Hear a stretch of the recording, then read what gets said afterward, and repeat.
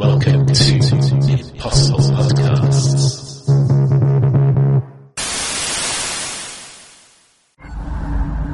Welcome to Impossible Podcasts, as we discuss the return of Torchwood in Miracle Day. I'm Caleb Woodbridge. I'm PG Bell. And I'm Swithin Dobson.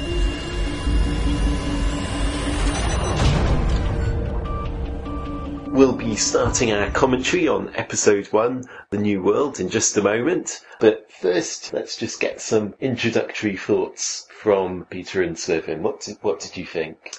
I didn't think it was quite as tightly wound as the opening episode of Children of Earth, the previous series of Torchwood. But I was still suitably impressed. I'll definitely be tuning in next week. I still suffer from post-traumatic stress disorder following the first two series of Torchwood. I'm never quite sure whether it's going to be up to the standard of Children of Earth or just appallingly bad. I was on tenterhooks all the way through it, waiting for it to suddenly nosedive into the ground. What's the best thing? Chris Chibnall is actually the big enemy in the series. Chris Chibnall is the big bad. I could like that, actually. Apparently, he did help in the planning of it. Really? Yeah. Did he make? Did he make the coffee? Russell T Davies mentioned in an interview that Chris Chibnall's always the one who gets left out in interviews. I wonder whether Make of that what you will. Yeah. But he said, oh yes, credit where credit's due, he helped with the plotting of, right. of Okay, it, apparently. So for everyone?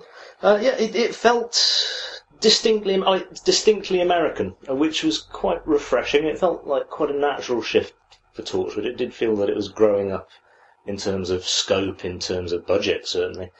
But yeah, it was. I like the fact that it didn't start with the Torchwood cast. It started with its own characters. It's definitely its own thing. But no, I enjoyed it. I liked elements of it. I think the best way to describe the first episode is uneven to some extent. Obviously, it's always a great problem when you're starting quite a long series and you're going to have multiple thread lines, and so you really have to start with all of them in the first episode to get it established, which is always going to be a problem. There were some somewhat ropey moments, which we'll certainly come to. But I like the general concept.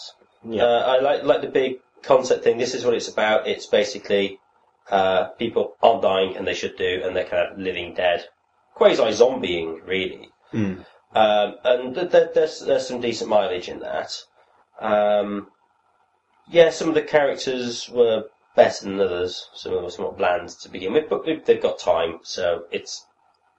Yeah.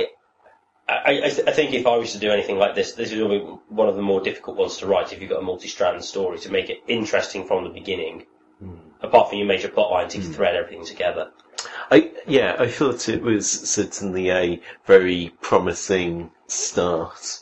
You do have the whole challenge of, getting the different threads going, and it did feel like it's very much setting the scene, introducing the characters, moving things into place, getting people into the right country. It did does have a lot to do, but I think it works quite well. There are some uncertainties of tone, which I'm sure we'll come to, but I think it's off to a promising start. Yeah. Okay, well, let's get started with the commentary. If you're listening along at home, press play now. So we begin with Oswald Danes, the paedophile character. And it opens with his biggest star as well. Bill Pullman was quite a coup, I think.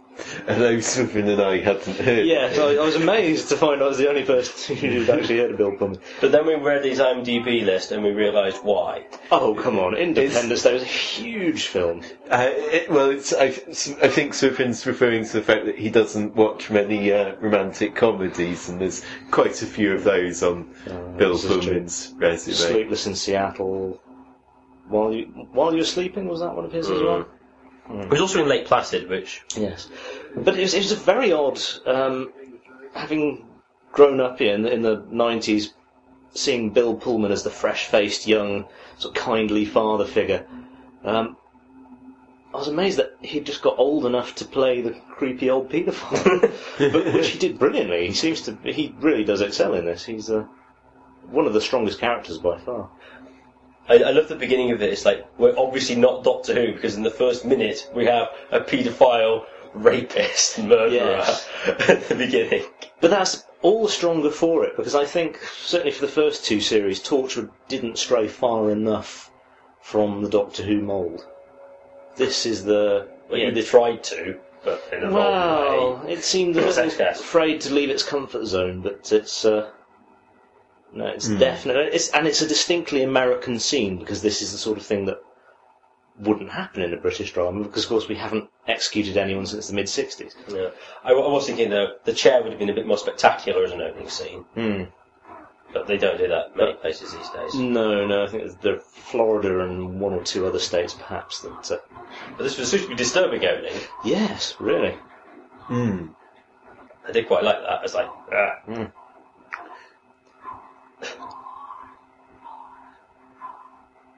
Yeah, and one of the things being carried over from Children of Earth is the whole high concept serial format. Yes. Oh, and here we've got Rex and what's her name? The blonde one. Yes, I just knew her as blonde CIA girl.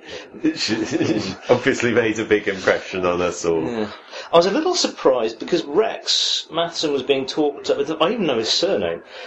He was being talked up, right from the get-go as the main character, and he was going to be the focus. And he really has very little to do in this episode, and the onus is all on her. She does the investigation. She has most of the character development. He spends most of his time flat on his back in a hotel room.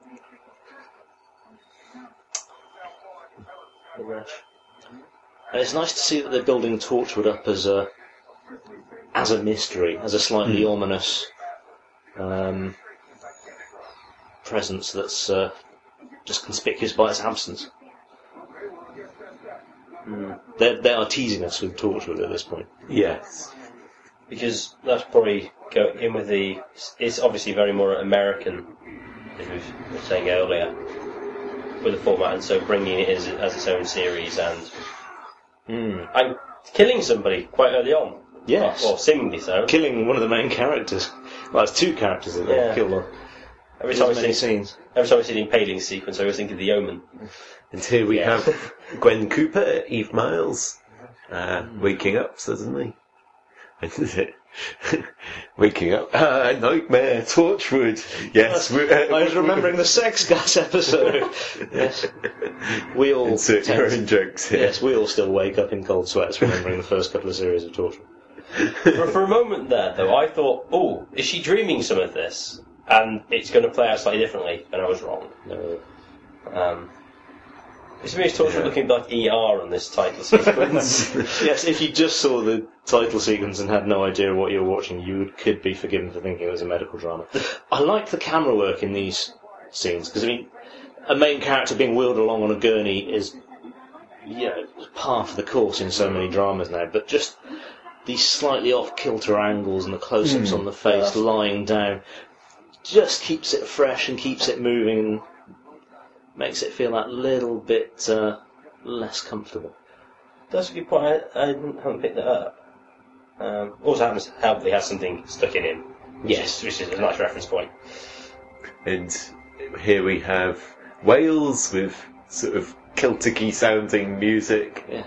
This is, do we know which bit of Wales this is? It's somewhere on the west coast, or southwest coast?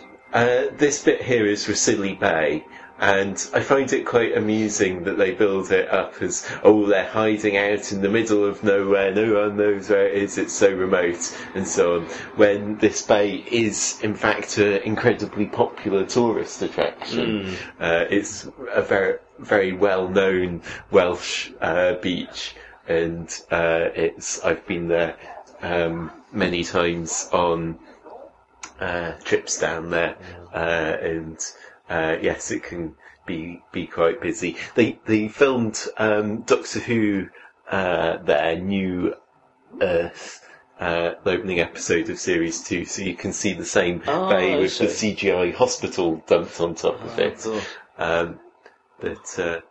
But yes, don't let that distract you. I suppose it's not too dissimilar from deciding that a waterfront yuppie development is the ideal location for your secret underground alien fighting base. And Baby Anwen is very sweet. Bit of a scene stealer, especially later on. Yes. Star is important. What do you reckon to the kind of these sequences in the remote? I think, just the family sequences with Gwen and Rhys. I do like this. The interplay between the two adult actors is very good.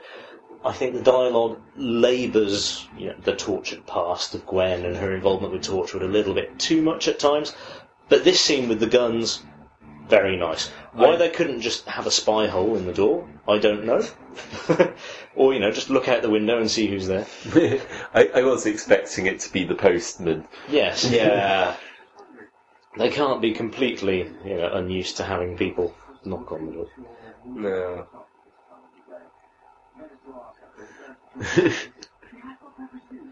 But, no, because I was thinking some of the whole Torchwood past stuff was just like, come on, we know it wasn't the Grey, shut up. She didn't seem that traumatised by it all at the end of Series 3.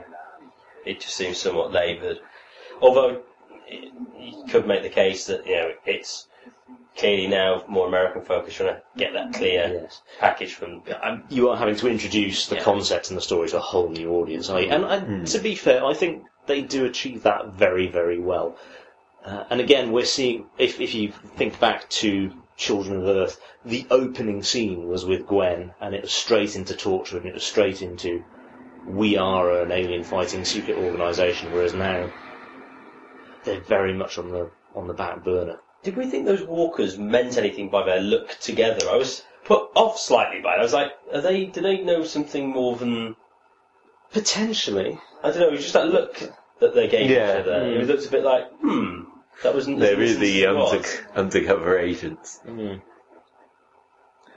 We know that someone is trying to push Torchwood back into the limelight, and it's not Jack and it's not Gwen, so somebody's obviously poking their nose into things. It's the Anto from Beyond the Grave. Zombie Anto. There's an action figure waiting to happen. James would buy it. This is true. So would an awful lot of people. Some of the Anto fans are a bit scary. If you're listening, please don't write in and complain. No, please don't firebomb our house. The not at all disturbing shrine is still there in the bay. Yes. And we've got this Doctor character. I ought to have looked at the list of names before. Lady Doctor. Brunette. We have blonde and brunette in this sequence. That's what we have so far. But anyway, continue. But she's more convincing as a Doctor than the wee blonde girl is as a CIA agent. I don't think... But then I suppose it's... At the risk of sounding a little bit sexist, it's having two hard-bitten sort of female characters of the same age investigating the same thing in the same series. You do need to be able to differentiate between them. And, I'm assuming that blonde CIA agent is effectively filling Gwen's shoes when she started in Torchwood. She's supposed to be the innocent, the outsider, who's discovering the darker side of humanity through investigating what's going on. Yes, that's certainly it's very similar, and especially later on when she meets Captain Jack and gets retconned. Yes. I like that bit. The standard Russell T Davies newscaster montage. Yeah. Yeah, was No Trinity Wells this time. No. Oh, what was there not? Ah. Well, there was. This is a good scene with Oswald Danes being all creepy and... Yes, and running rings around the legal system already. Yeah. Did like a nice shot there. Now, is this episode entirely written by Russell T Davies? Yeah, I think so. He's a sole creditor. Solely credited. I think. Because he's working quite closely with, her name's Jane Espenson. Jane Espenson, thank you. Who's obviously a very big genre writer for American television, having worked on Firefly, works quite prominently on Battlestar Galactica, and was showrunner for Caprica, another show's ended before its time. So I was very excited to hear that she was working on Torchwood. Yeah, apparently it's a sort of hybrid writer's room system, apparently. Oh, So right. it had a sort of American-style writer's room, but they've given them more freedom to go off and work on the scripts themselves than you generally get in American television. Okay. So sort of a blending of the British and the American Yeah. system. Oh, it'll be interesting to see how that pans out. It's also interesting that this is Russell T Davies' first project since leaving BBC Wales and the UK. I wouldn't have thought his first choice, having moved to Los Angeles, would be to do another series of his Cardiff-based alien sci-fi drama.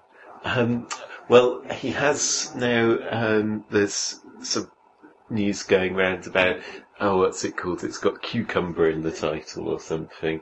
But a comedy about gay men is his Branching out. I can see. next thing in the pipeline. Okay. I think for Showcase or something like that. All right. Oh, because they were the network that did the American Queer as Yes. Folk, aren't they? Right. Yeah. So, in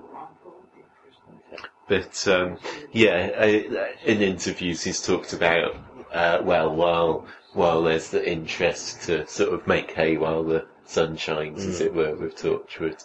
So, If you think of Moffat's connections in Hollywood, he was the lead writer on the script for the new Tintin movies that he was working with. Spielberg with Peter Jackson, and all these great figures. And of course Russell T Davies, who by the time he left Doctor Who was the best known television writer and producer in the UK. I had expected him to start, well, not bigger, because this is obviously a big series, but in a slightly different field. And,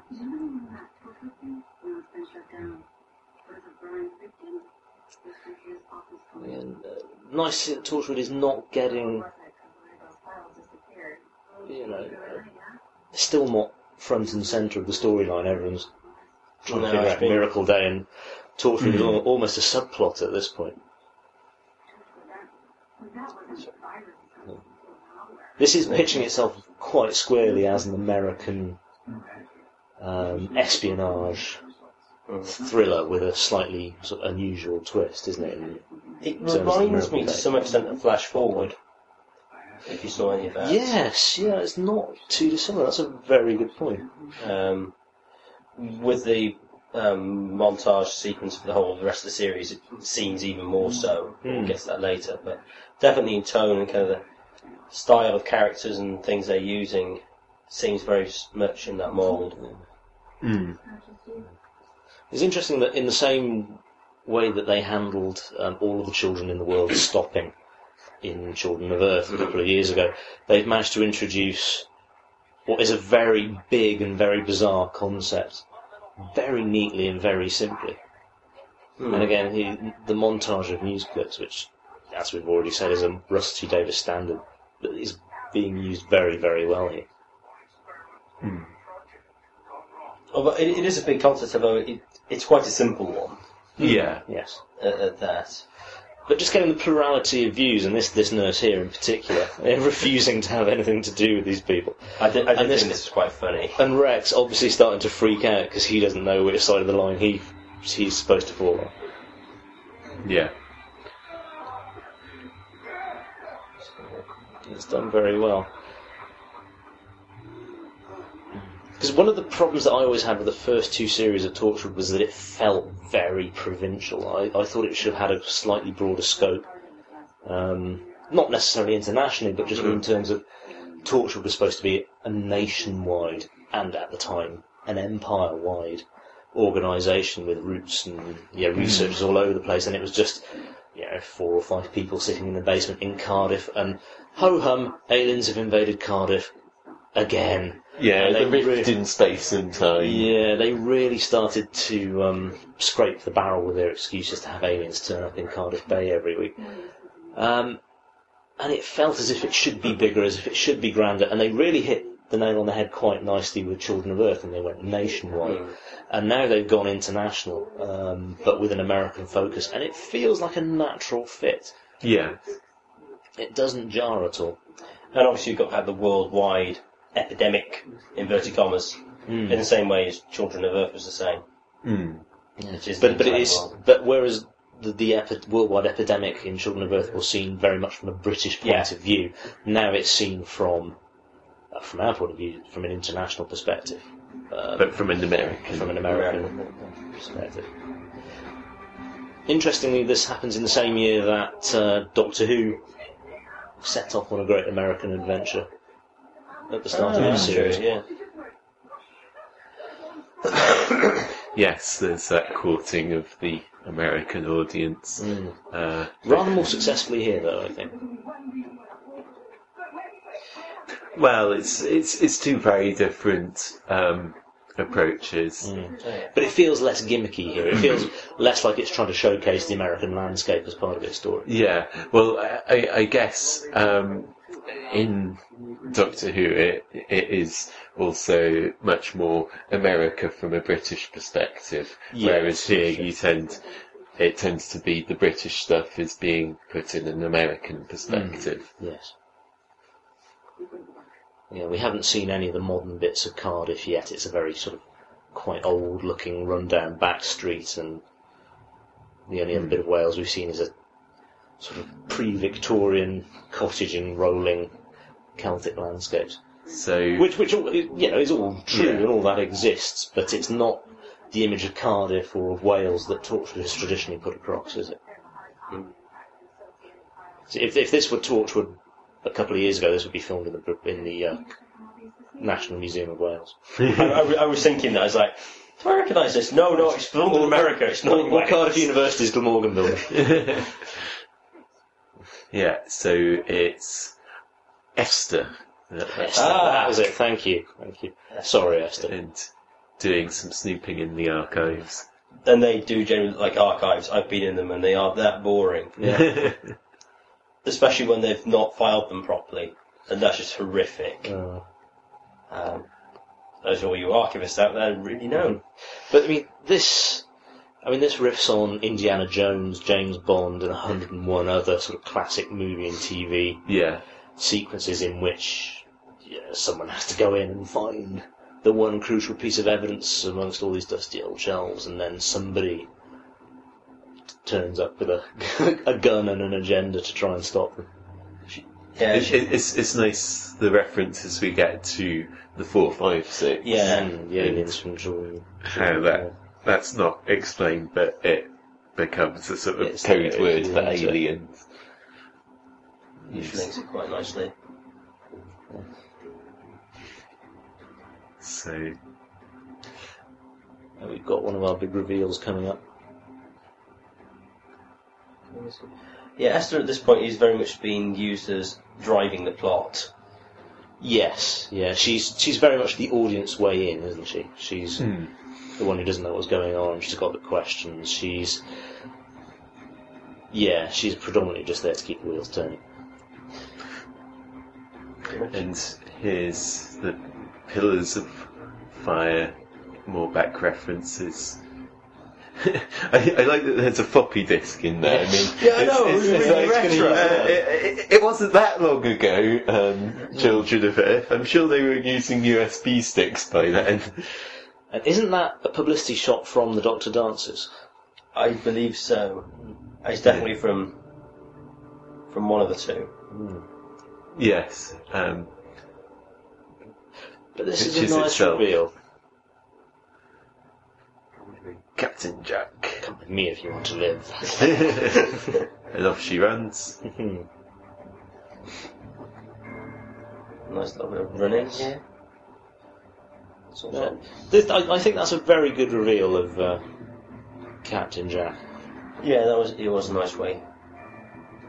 Considering that this is the first we've seen of him, well, in Torchwood, at least, since he teleported off into the Great Black Yonder. Oh, and someone else is dead. Ish. Yeah.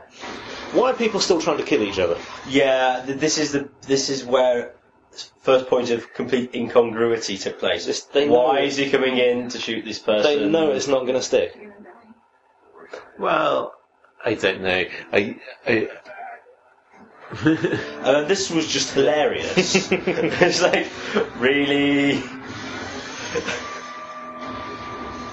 I guess you might take, considering it's only been sort of a few hours, you might The take shift. a bit. Yeah, the shift in thinking hasn't quite kicked in. But I did like this. Of the action sequences, I think this is probably their most successful. We're setting the bar very high. The stuff afterwards was nice, but it just seemed a little contrived to get them to do the scene we actually wanted to see, which we just saw. That's the way I felt about that. Because it didn't seem to be that much reason for that to take place. There's only one. I suppose you want to blow it up because there's that one file, but... Yes. Now, I was a little confused that having retconned all of her memories in this scene, so she doesn't remember this and that and the other, she simply handed another file by somebody else with all the same stuff in it. That, yeah, it did make all of this bit rather redundant. I was thinking it says retcon. Do you know what retcon means? It's like retroactive continuity. Oh, yeah. Who doesn't know that? Yeah, when the phase. You visited online forums?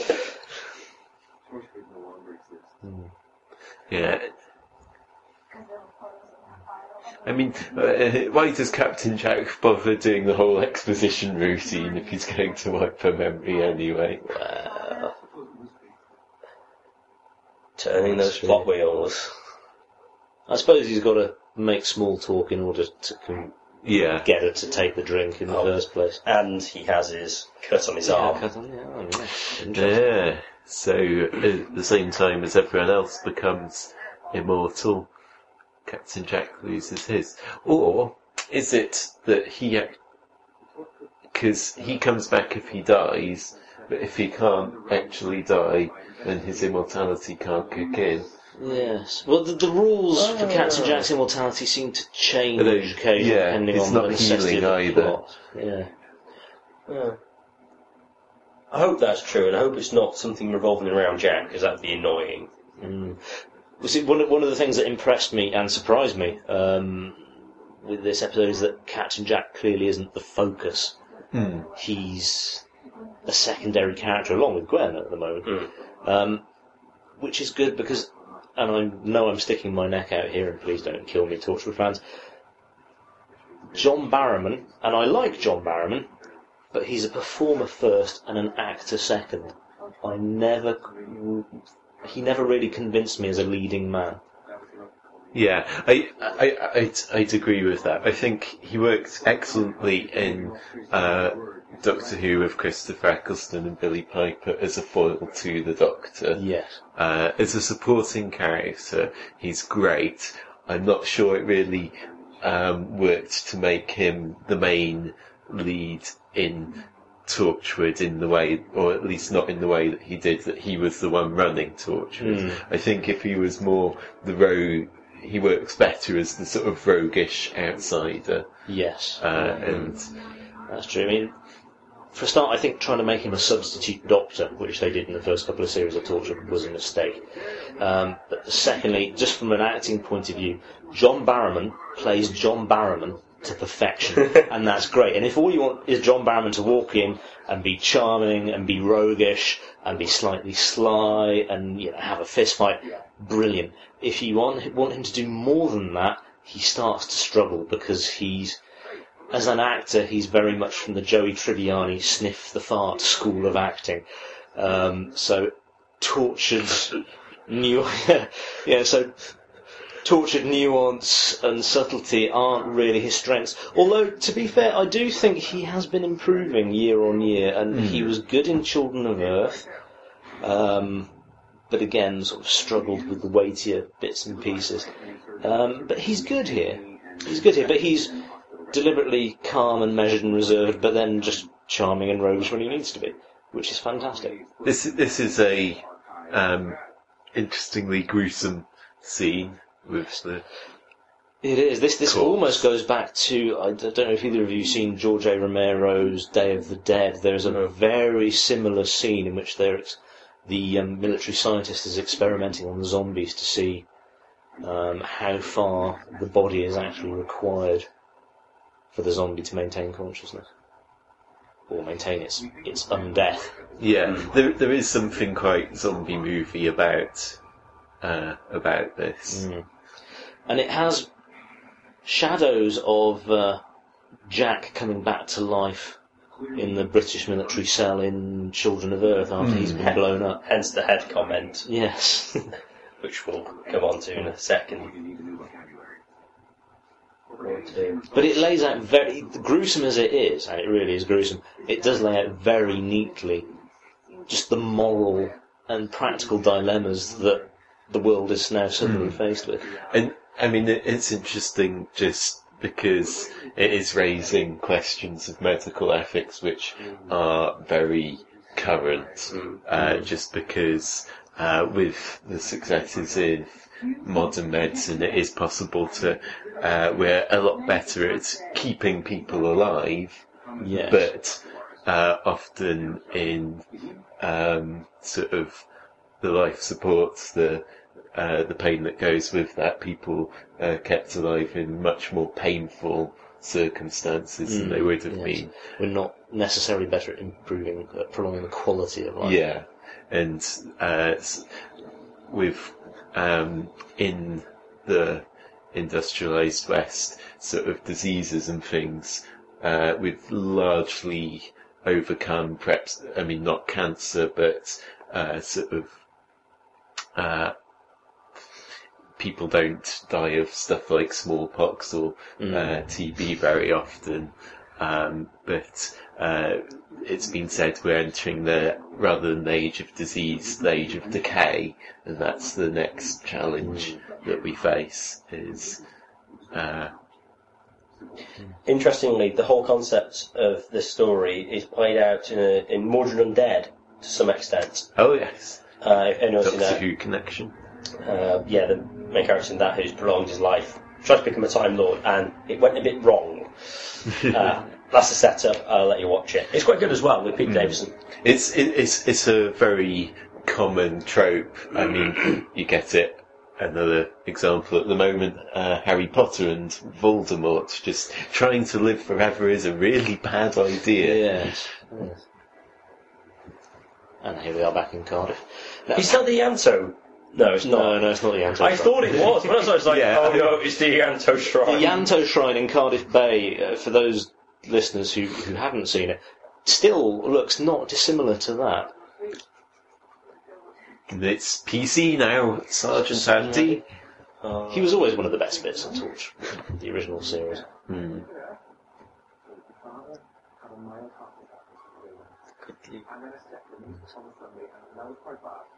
Which bit of Cardiff is this filmed in? It seems like one of the back streets around just the other side of the railway lines from here, down in sort of Cathays area.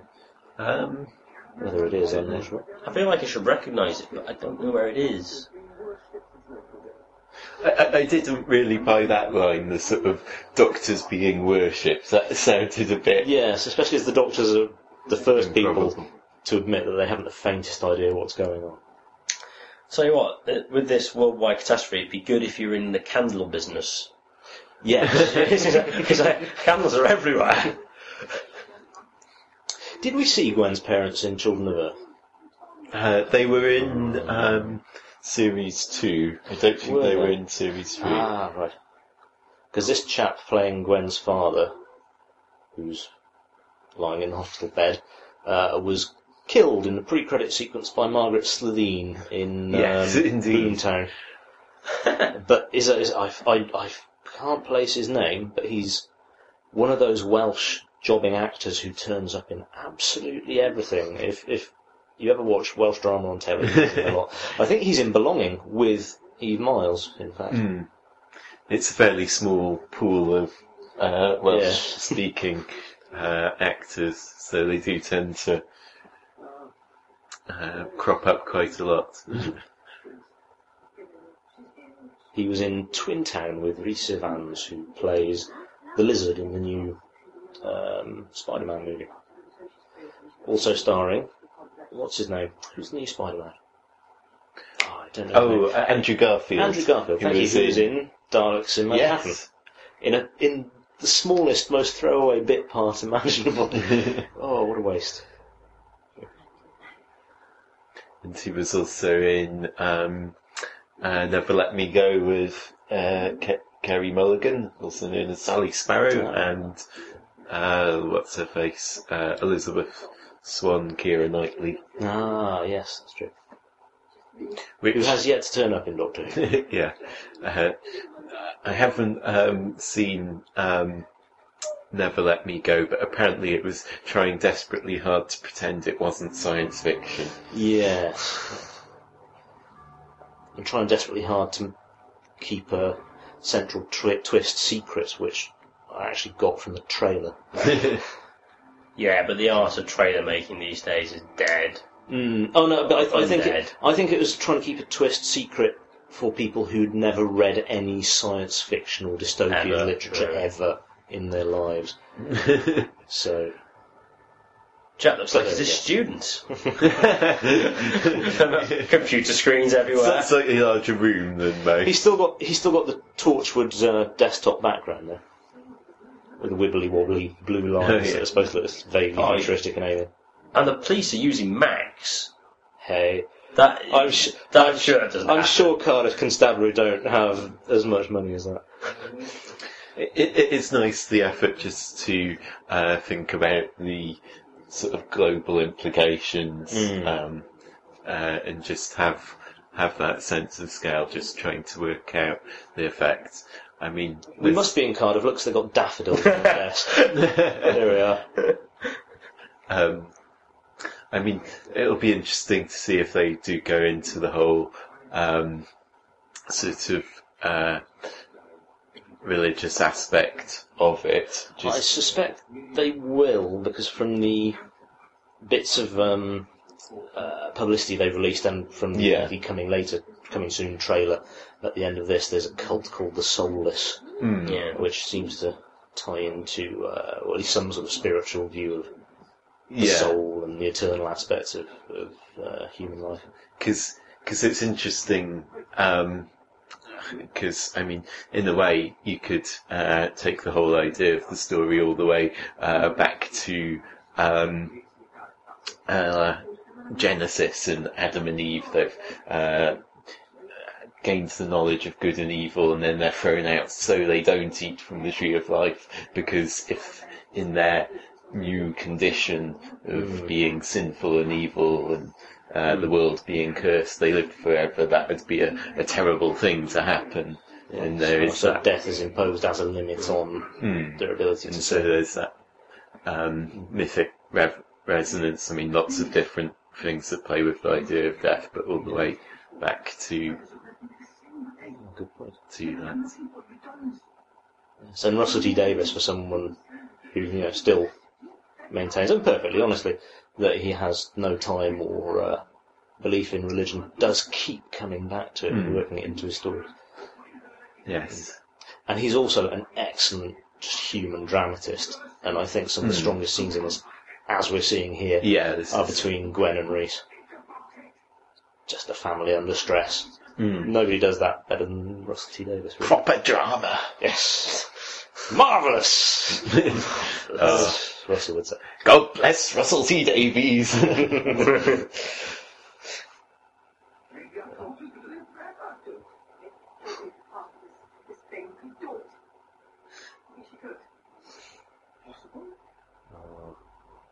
One was just the fear and the potential and the... Yeah.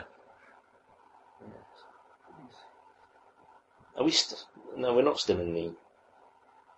We're in the hospital now, aren't Yeah, we? Yeah, overflowing Yeah, hospital beds. that's it. if the NHS was in trouble before this. Because the police station and the hospital the corridors seemed very similar for a moment there. I'd lost track of where we were. The conversation with it,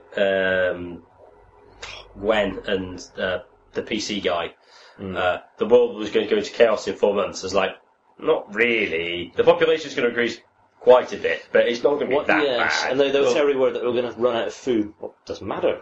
We're not going to starve to death. We'll just be permanently hungry. Yeah.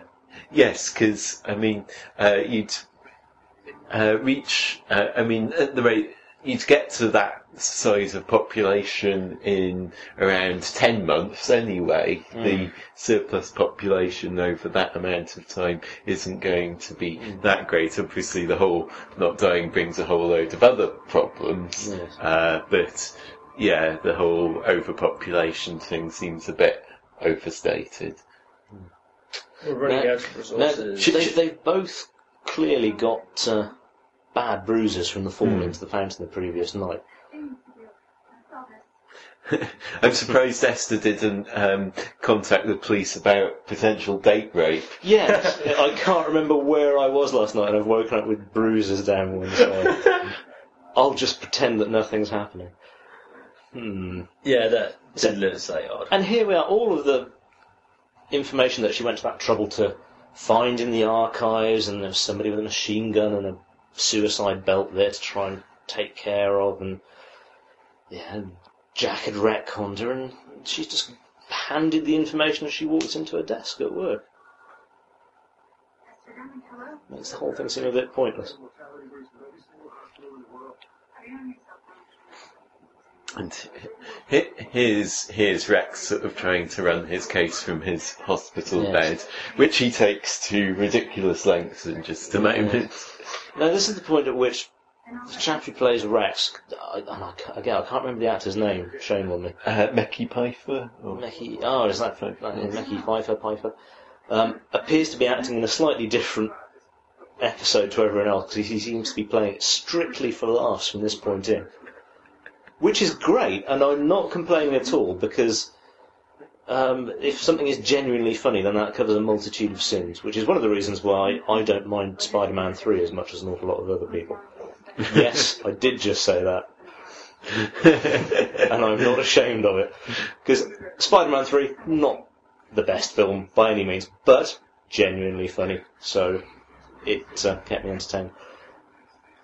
So despite the awful helicopter chase sequence that's coming up, despite the dodgy Welsh geography, despite the questionable jumps in time, Rex is never less than entertaining all the way through it. Yes, this is very funny. I mean, I wasn't quite sure how to take this, because you had... I wasn't entirely clear whether it's meant to be funny or whether he's meant to be badass in a serious way, and it's just unintentionally funny. It just felt slightly uncertain tonally. There's also the fact that there seems to be almost no point to him going to Wales in the first place. It seems quite a slight... yes, okay, interesting, torture at the same time as the miracle happened, but you'd think you might want to investigate a little bit more before jumping on the first plane. Yes. And then using this, basically, I am the CIA as a doctor uses psychic paper. It basically means you can do anything, Yes. apart from take a gun onto a plane. At that point, I didn't realise it was a taxi until the last shot. I was like, he's stealing a car. Surely CIA can't just do that. People leave. CIA, I'm requisitioning your vehicle. No reason, I just like the look of it. Well, what was this woman? Is he his cleaner or what? Sure. I'm not. Is she part of CIA? Is she supposed to be giving him a passport? And is she the sort of CIA agent? Yeah, I wasn't quite sure. get the impression that this is supposed to be his maid, and he's had her pick up. Yeah, that's what I thought. But I've only got that on a second viewing. I thought that the first time, but I was a little unclear. And he still seems to be chewing on the same medication. Got a lot of it.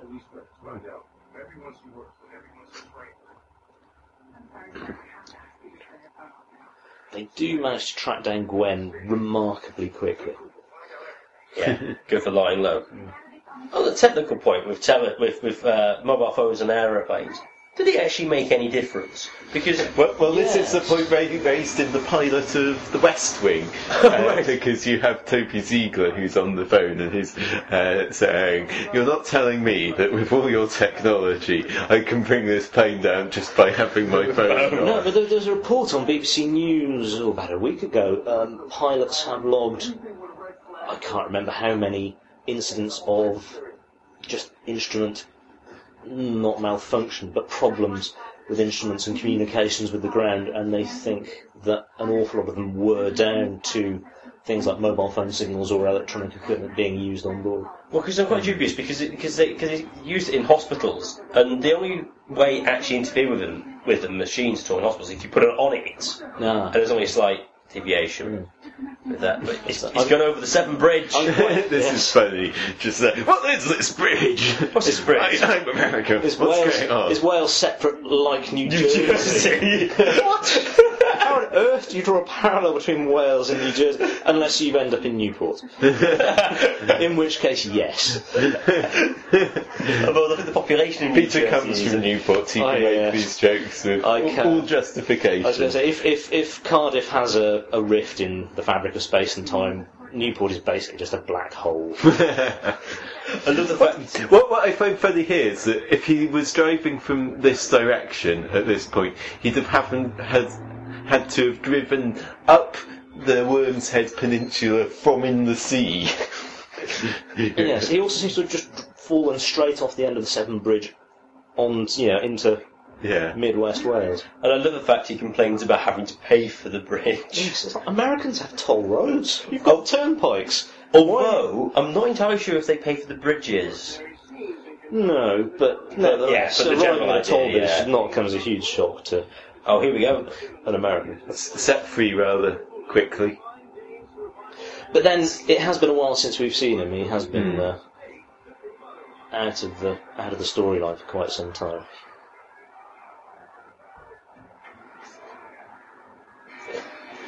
Sleaze character. Yeah, big crowds of angry people. And he just smiles. So you're on the witness protection scheme. You've got yourself your isolated farmhouse. You've got your cupboard full of ammunition. And you've obviously worked out a routine with your husband that if the doorbell rings unexpectedly, you take up positions. And if somebody actually does just turn up, you tie him to the radiator with a length of twine. Really, Gwen, you haven't thought this through properly, have you?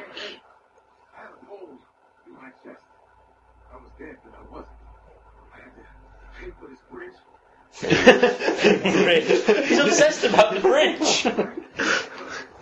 Don't worry, mate. Go in the other direction. It's free. They let you out for nothing. It's fine. And if it's any consolation, which probably won't be actually, all the money goes to France. Does it? It's a French company that owns both Severn Bridges. Yeah. I don't know. And here we have the helicopter. The subtle approach to I look at the attacking your quarry. And then the baby seems remarkably Rocket propelled grenade. happy as babies are. Now, I thought this was hilarious. He has one rocket-propelled grenade, Yes. which he fires through the windows and explodes behind the house. That's Surely he didn't put any more This in. is hilarious. Just the baby with the earmuffs. Yeah. The baby must, and then the baby is I like- smiling. Baby smiles. Yeah, baby's Hey! laughing through all of this. Oh, what fun! Oh, lovely little Anwen. There's also some dreadful green screen backgrounds in this sequence. I saw a back. It wasn't a green screen. I was watching a Bergman film earlier today, and I had a back screen helicopter, and it looked slightly better than this. That was back in the 1950s. Hey, and it's Captain Jack to the rescue. Stirring music. Ta-da! A pigeon. And now at this point, Yeah. this is quite a nice reveal as to Yes. it was Jack stealing his phone. But again, pointless. Why? Why does he have to be sitting next to him on this plane? Why does he have to take his phone? Well, that's how he. And why is the helicopter having trouble keeping up with the car? You're a helicopter. And why are you flying 10 feet below above the ground where they can shoot back at you? Did you only bring... Swithin, you pointed out they only appear to have brought one rocket-propelled grenade with them. Yeah, that was ever so slightly odd. I did, yeah. As action sequences go, how do you miss from there?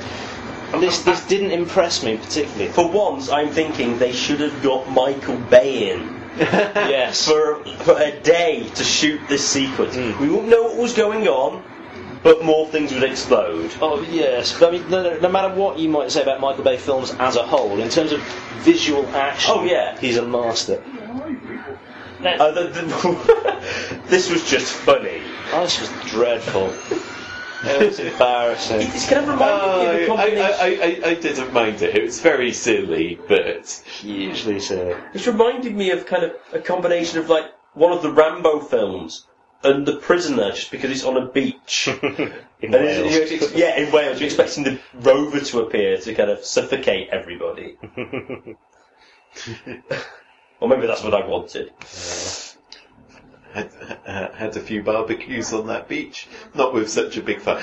Now, this also I thought was quite silly. Oh, we've got to hide, we can't be out in the open, so we'll go somewhere really inconspicuous. The Roald Dahl Plus down in the bay in Cardiff. The site of Torchwood's last secret base. They'll never think to look for us here.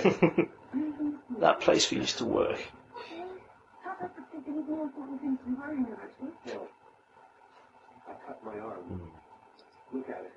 Jack reiterates the fact he's cut himself.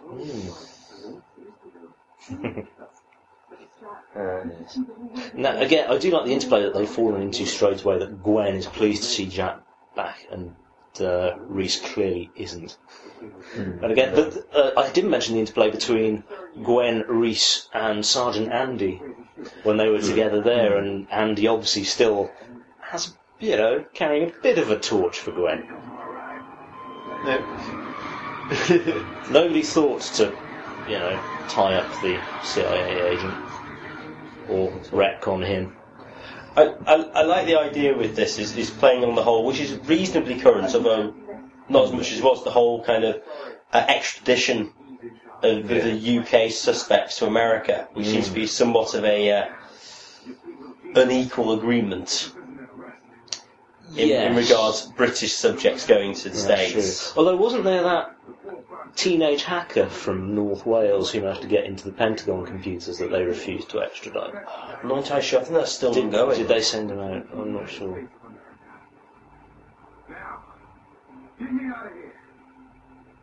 So if they go to America, I think they don't actually show off the bay that well here. No. You never really get a sense of the scale of the place. You never actually see the water tower properly, do you? No. You just get an awful lot of head-down shots of concrete. And now we have the sort of 3-minute this season trailer. Yes. Which I don't think did a particularly effective or concise job of pitching the rest of the season. kind of reiterated a few major points we already knew, like this one. Yeah. Although again, though, with the whole medical stuff, it gave me a very much of a flash-forward jibe. Well, one of the writers they've got is one of the writers from House, I think, for episode 2. So that's very much a Romero zombie style shot of the severed arm still alive and moving.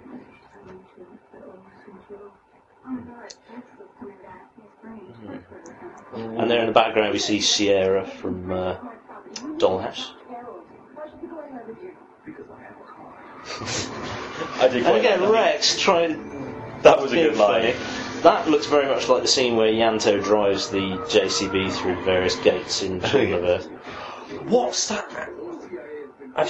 This guy, the fat guy, yes. Dennis Nedry from Jurassic Park. That's where he's from. I didn't recognise among him. many other things, he turns up and he's like Third Rock from the Sun. He's quite a prolific actor.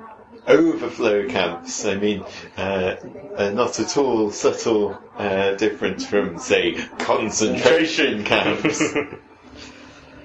This looks quite effective, just the whole crowds with the mask. Although it does seem to be ripped off from V for Vendetta. Yeah. So.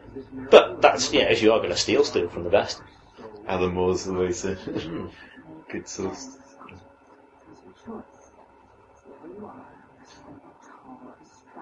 Yeah. She looks like the lady from Mad Men, I'm sure she's not. Again, just going on the flash forward parallels again, the Soldiers seem to be very similar to some of those who know they're going to die on the flash forward dates, in the way in which they kind of go around and acting. One of the main characters in ends up being flash forward, ends up being this motivational speaker. And I'm not saying it's the same. He looks a little bit like Richard Dawkins there. Oh, what's it? Hey, you're taking child abuse to a whole new level. It's the hair, isn't it? I'm sure that's not at all deliberate.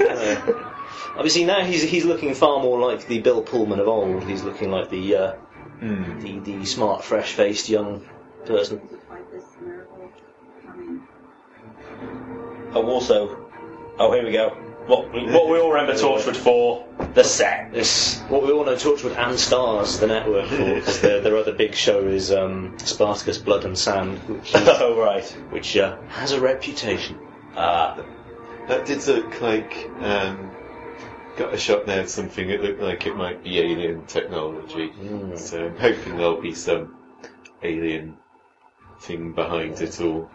I'm assuming it's almost inevitable. But they are keeping the whole alien influence thing low key. On the down low. It seemed to be that it was some kind of private security or private defence system thing. I gleaned from that anyway, who were kind of behind the overflow camps. Yeah, and Pine Corp seemed to be. Again, same thing with Flash Forward. They had like a private defence contractor of being one of the major enemies in that. Okay. And interestingly, one of the things that impressed me about the pilot of Fast Forward, and I didn't see much beyond that, is that they asked the obvious questions, and the questions that they knew the viewer would be asking right up front, which they've been doing with this, and Rex has already said, once this is solved, does this mean that I'm going to die? So, yeah.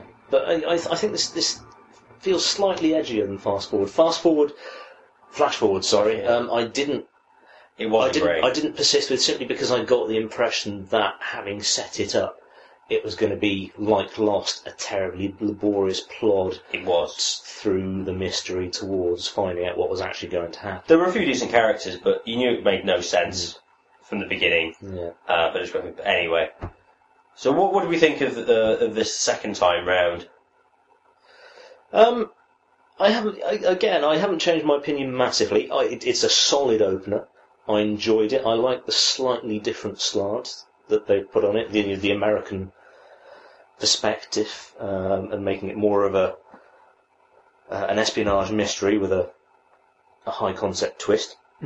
As Caleb said, there are slightly uneven sequences. The bits in Wales I felt plodded a little bit, and I didn't like the helicopter chase sequence particularly.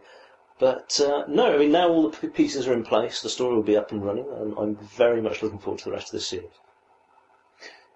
Yeah, I'd say that I did enjoy it, even the helicopter sequence, which, yes, it was silly, but I think